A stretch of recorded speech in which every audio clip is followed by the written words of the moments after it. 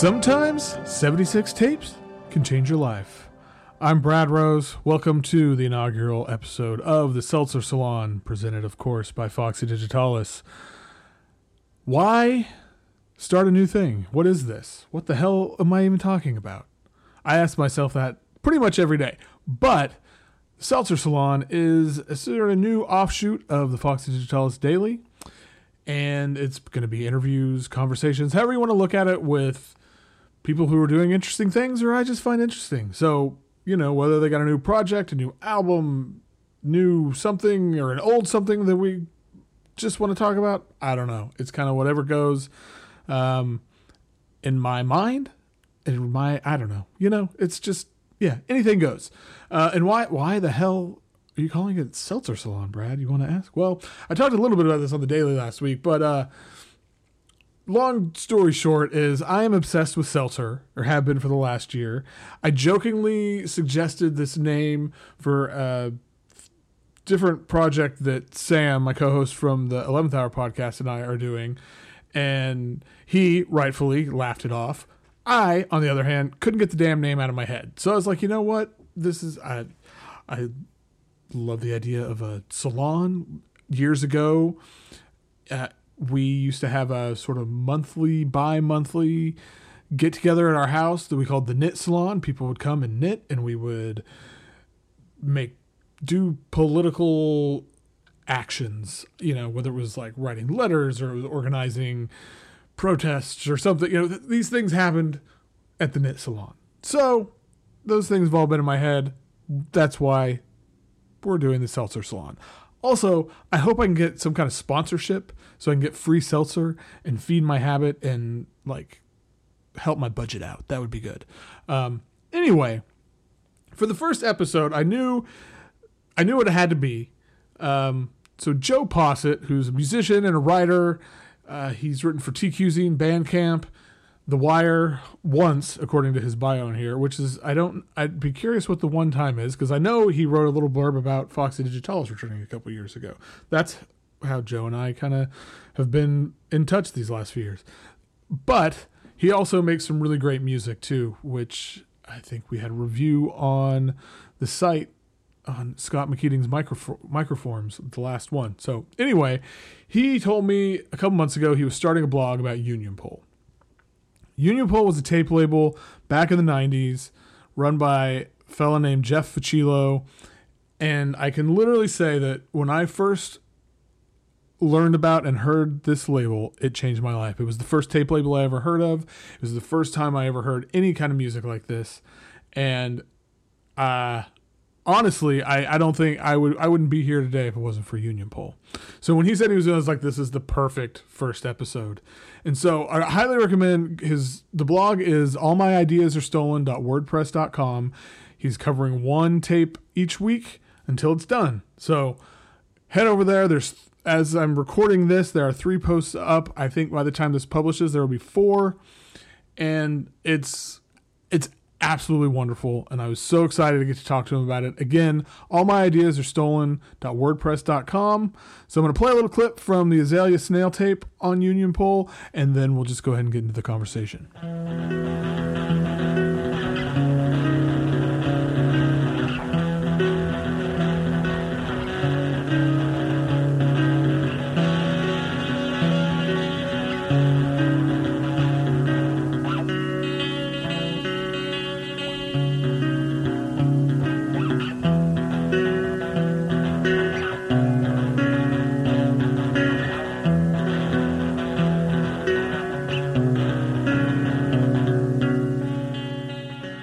All right, so my guest today is Joe Posset, who has started a blog about something that's near and dear to my heart, which is the once defunct, now alive again Union Pole label.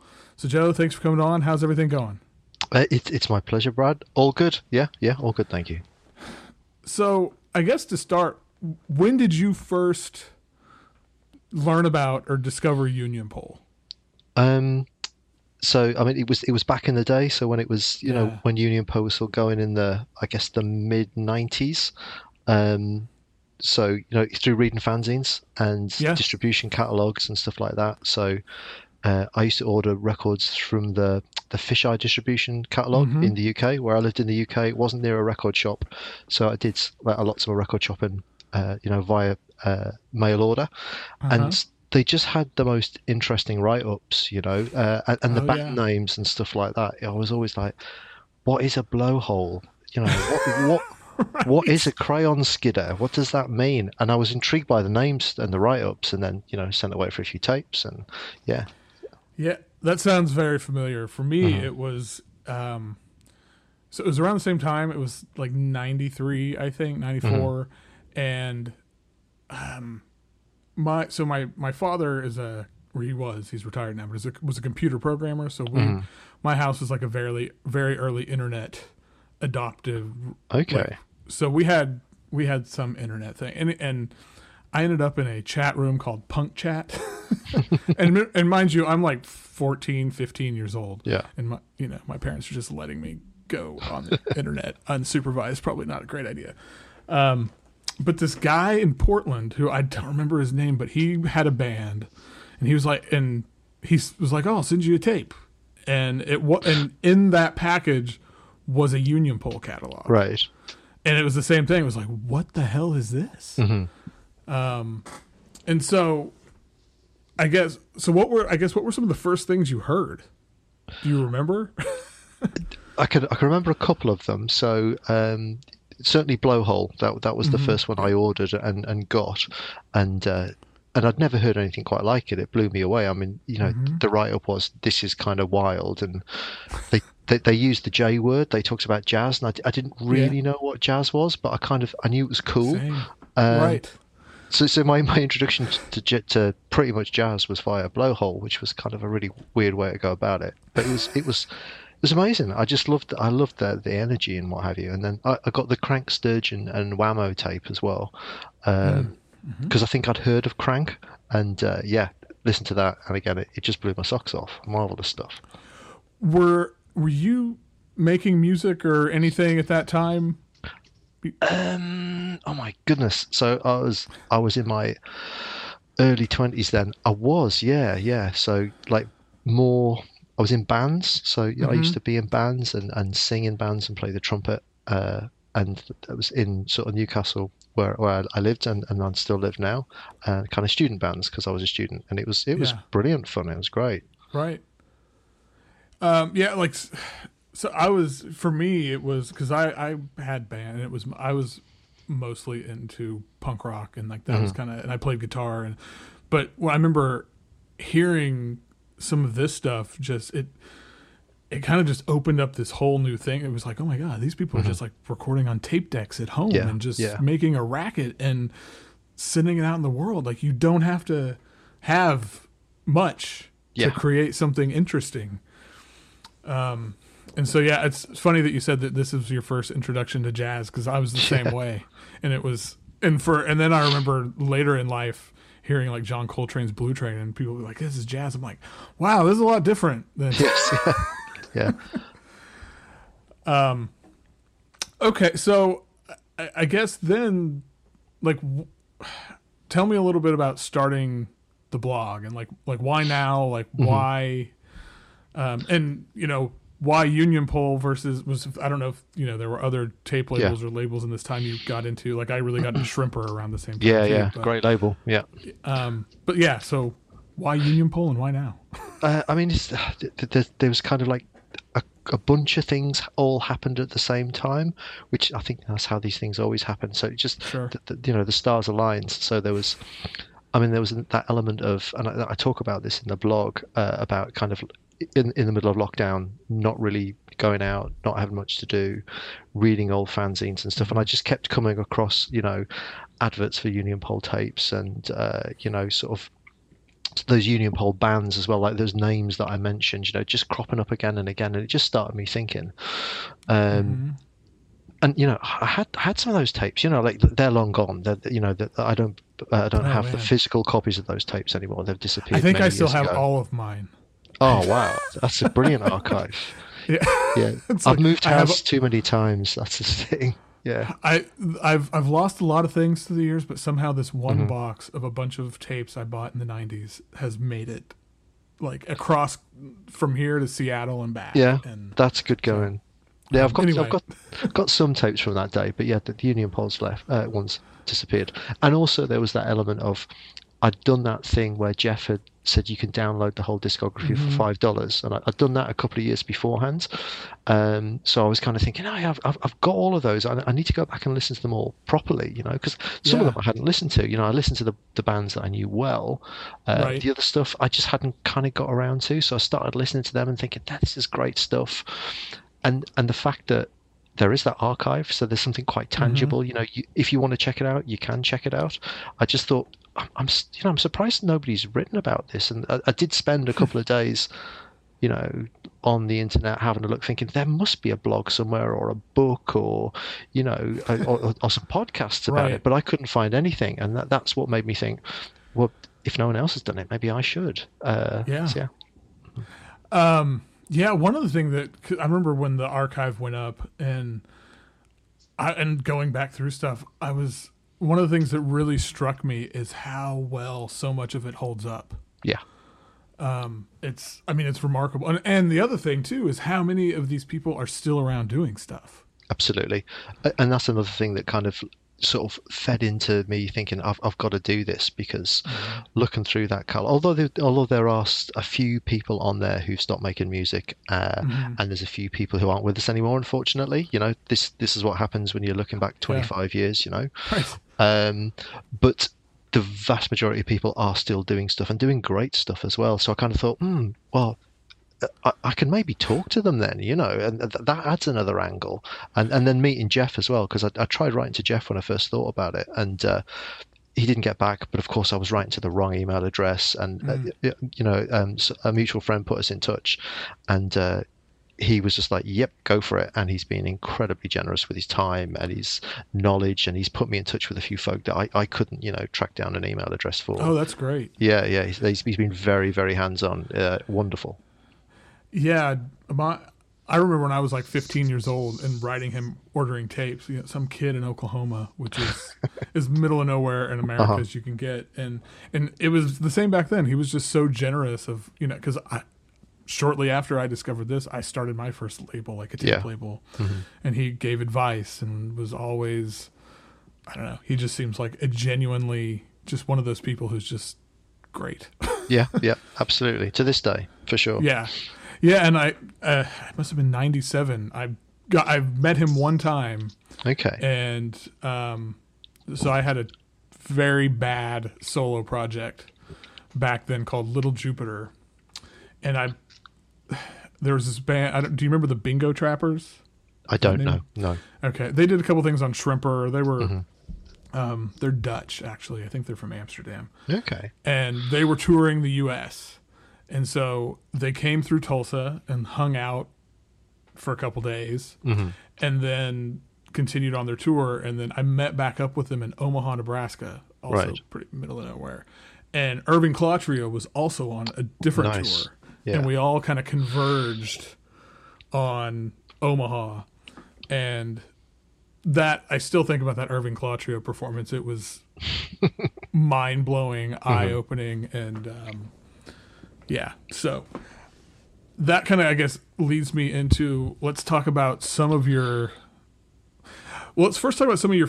I'd be curious some of your favorites, like back in the day, Yeah. versus maybe like then we can get into maybe stuff that you've discovered since then doing this project. But like, what were some of the ones that sort of stuck with you?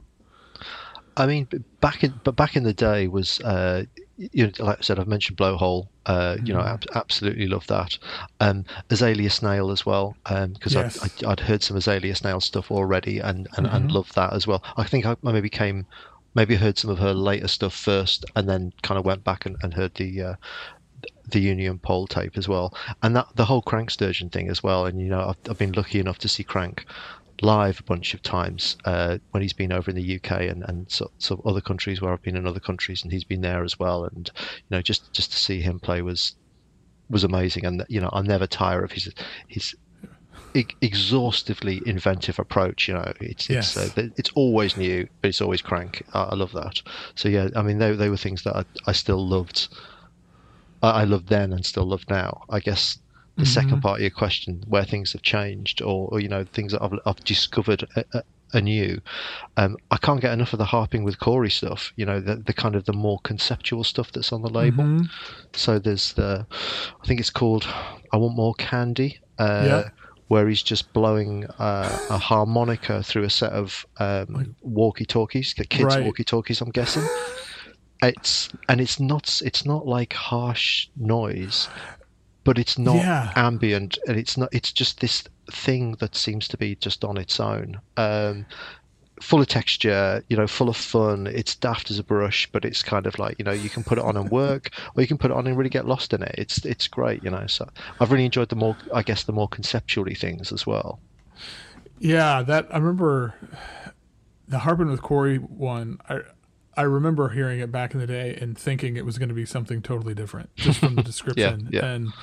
And yeah, I think for me, like the Irving Claw Trio was Mm. really big for me because a friend of mine and I ended up basically trying to start a band that was just sort of ripping them off, and Yeah. they were far more talented than we were. Uh-huh. But yeah, I really liked that stuff, the blowhole stuff, and you know the interesting thing too is so years later when I started Digitalis Uh-huh. and started getting in touch with people, a handful of the people were like people from Jeff German, Yeah. who was I reached out to him, and the thing I talked to him about was blowhole, and then he ended up doing something on Digitalis, and Yeah.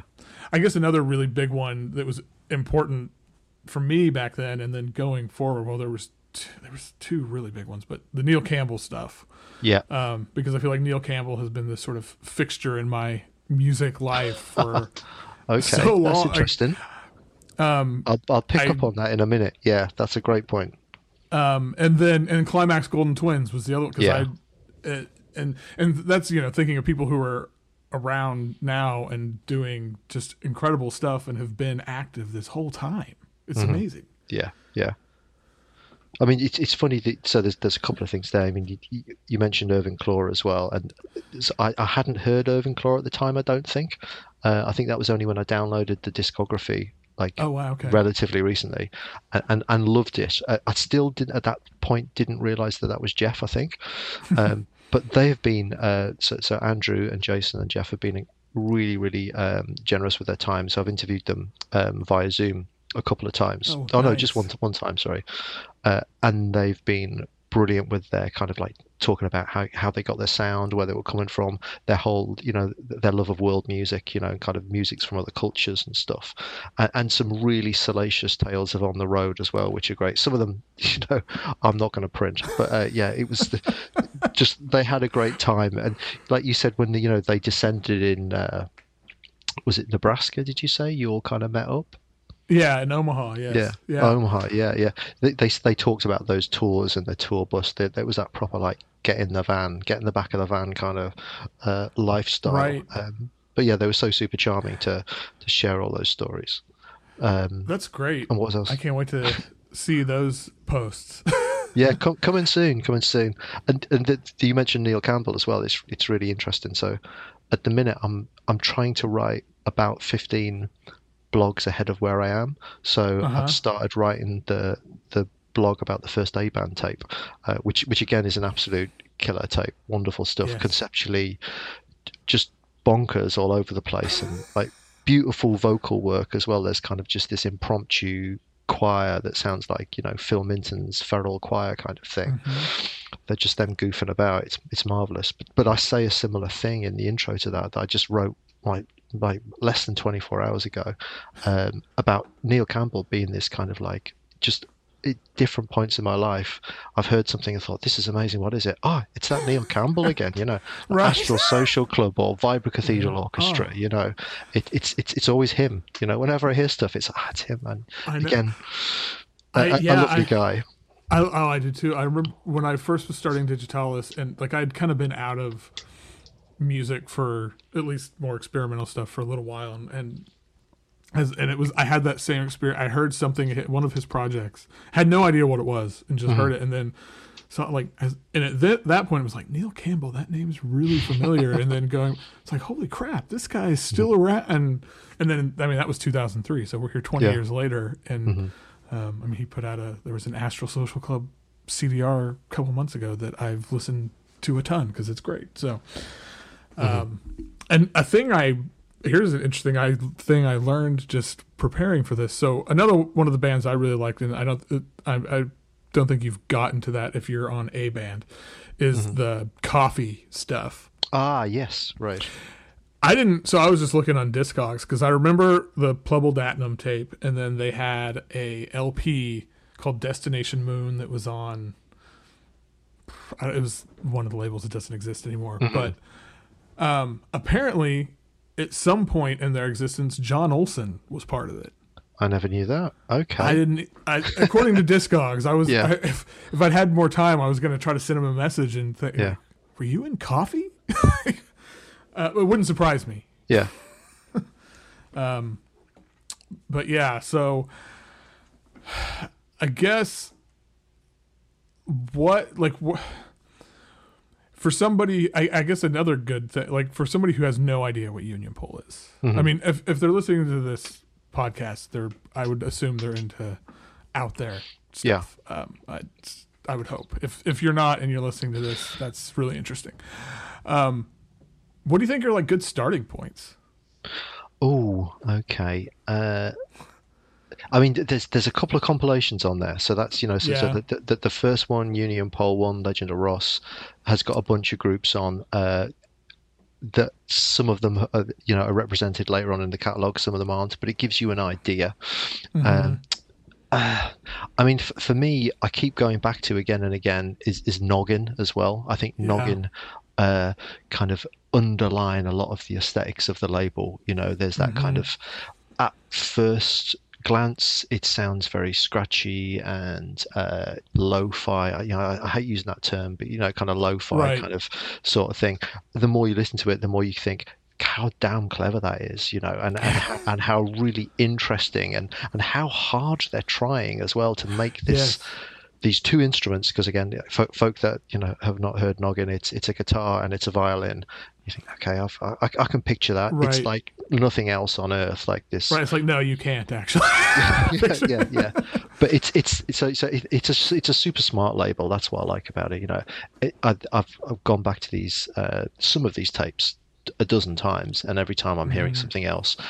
So to call it lo-fi or kind of like mumblecore kind of cassette label sort of indie is completely wrong. It's something it's put together with lots of love and lots of kind of attention to detail.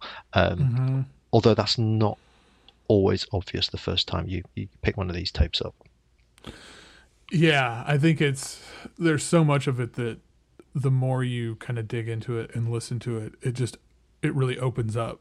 And I think the Legend of Ross, it feels like a really good starting point for people. I know, and I present this 7-inch, which is a little bit different and I remember back in those days, and this was I don't know who I had this conversation with, but like nowadays compilations aren't much of a thing. I mean, they exist, but it's a total, like, a lot of times it's like, well, here's this leftover piece I had. Yeah. You can put it on your.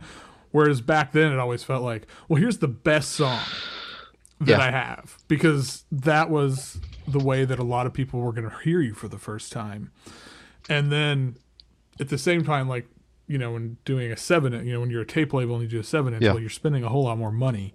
Yeah. And it's so, because, you look at who, like the Mountain Goats were on there and Refrigerator, who were, I don't know if you'd say they were big at the time, but in that scene. Yeah.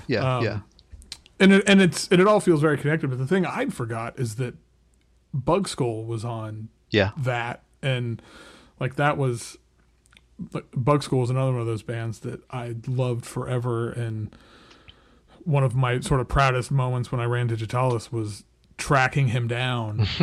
And then he hadn't put out a record in like 15 years or something, and he put out 2 new records. He was like, whoa, people care. Yes, yeah, yeah, and well, people do care. People care massively as well. Everyone that I've spoken to about this has been like, "What a great idea!" Yeah, yeah, I love that label, and talking to the artists now as well, they're kind of like, "Yeah, they were good times," So yeah, I think that there's a lot of love and affection for the label.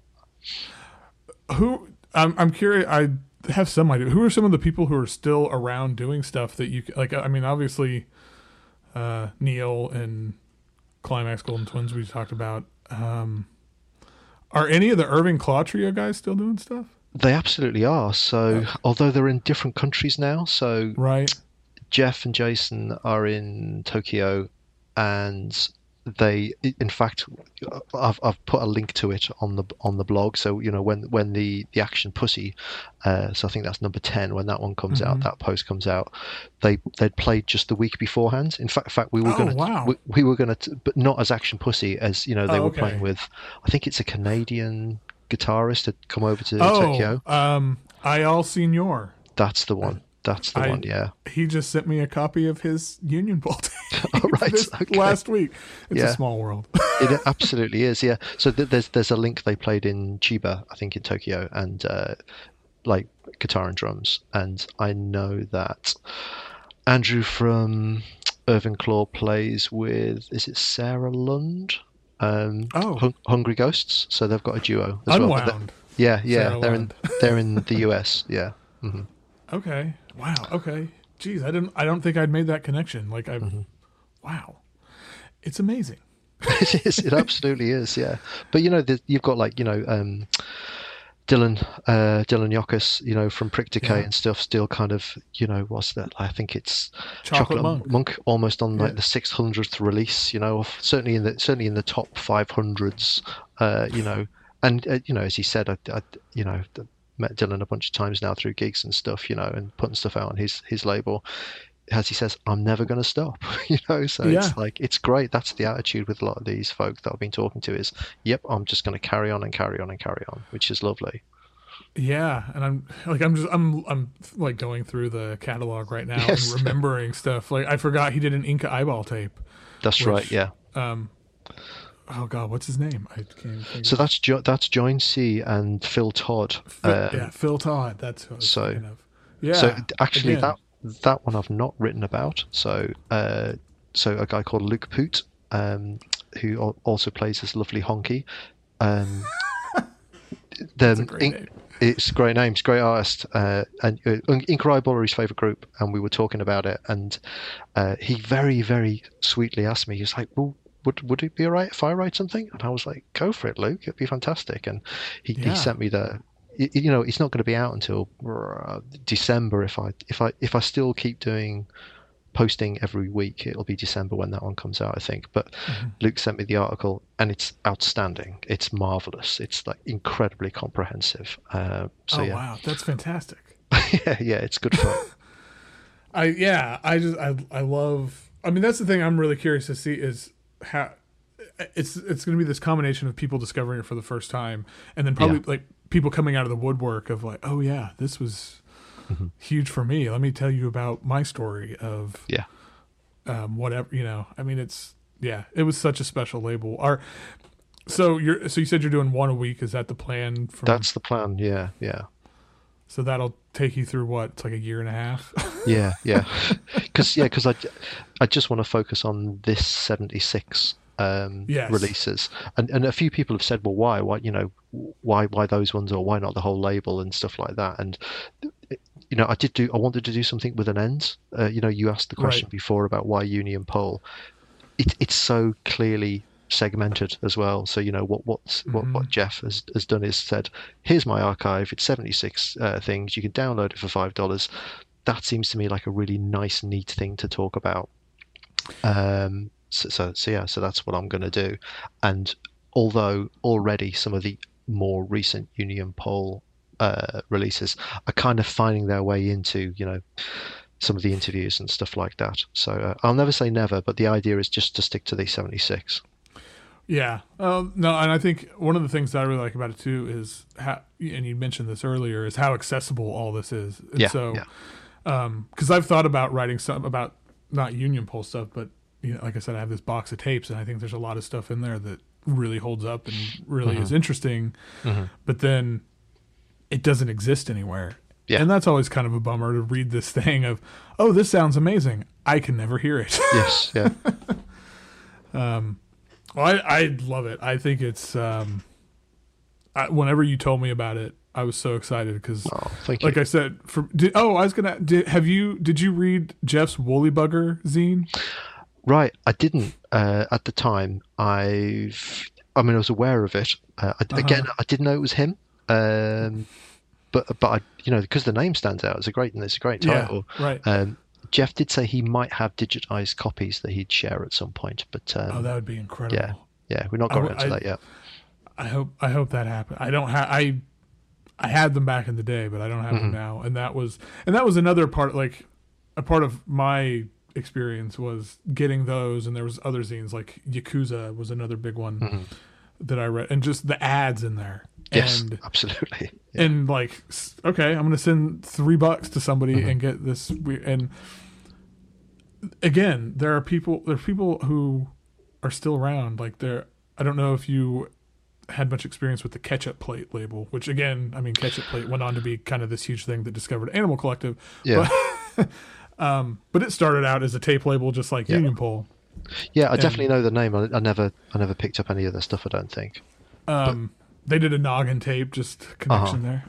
But one of the people on the label was the project was called Mean Spirited Robots, and the guy who was behind it, I literally got a message from him last week that he was like, "Hey Brad, I'm listening to your podcast. I hope you're doing well." It's like, oh my god, like it's a small world. But, it is.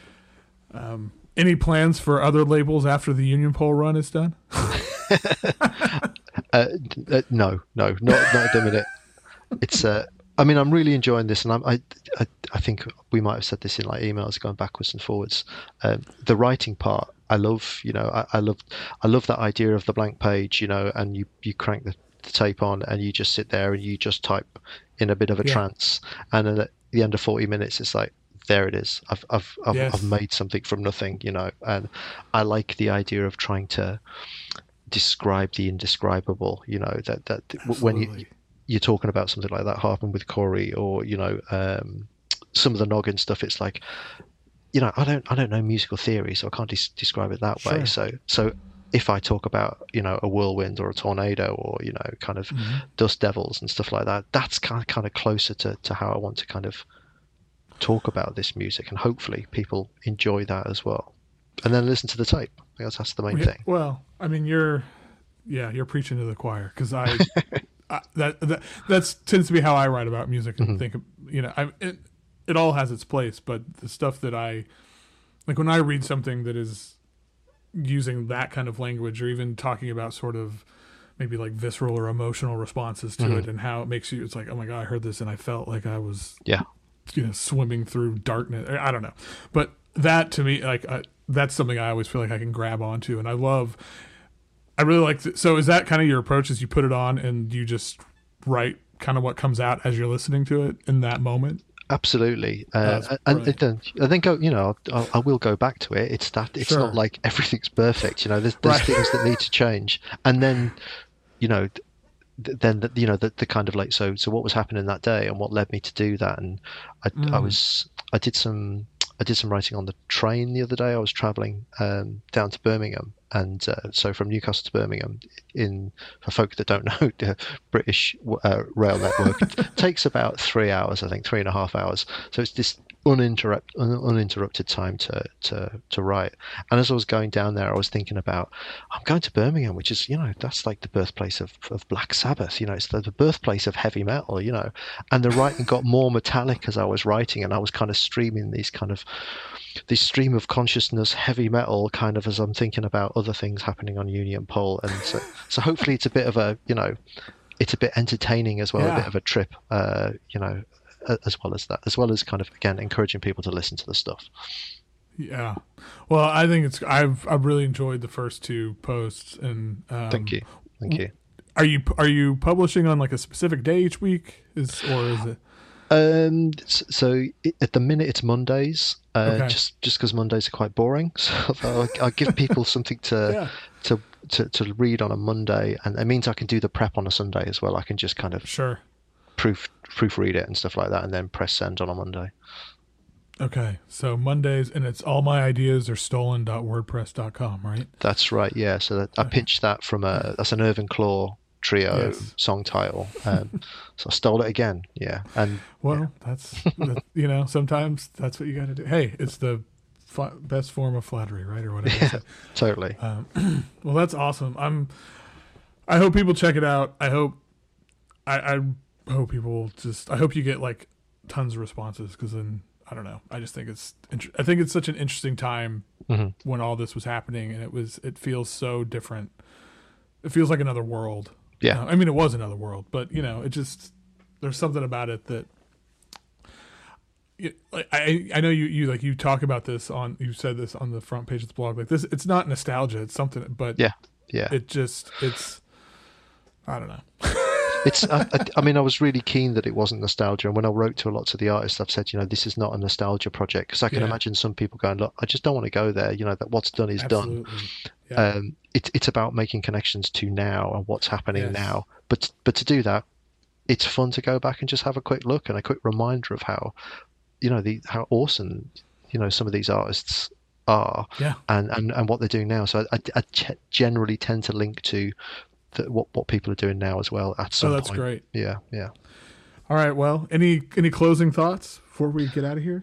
No, just thanks for suggesting this, Brad. It's been lovely to talk to you. After all of these years, we've been kind of corresponding and stuff. So yeah, it's great to talk, and I really appreciate your interest, and I just hope anyone listening to this, check out the blog.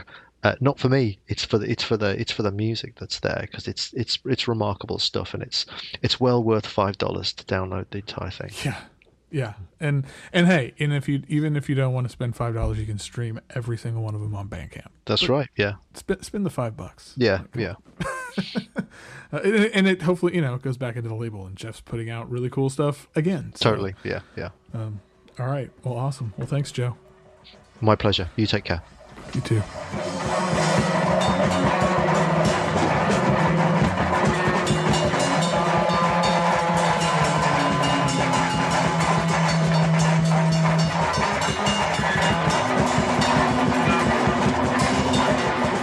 I once again want to thank Joe Posset for coming on, taking a chance, being a trooper, being the first guest. I appreciate it so much. That little clip there, real quick, that was from the Blowhole tape that we talked so much about. Awesome tape.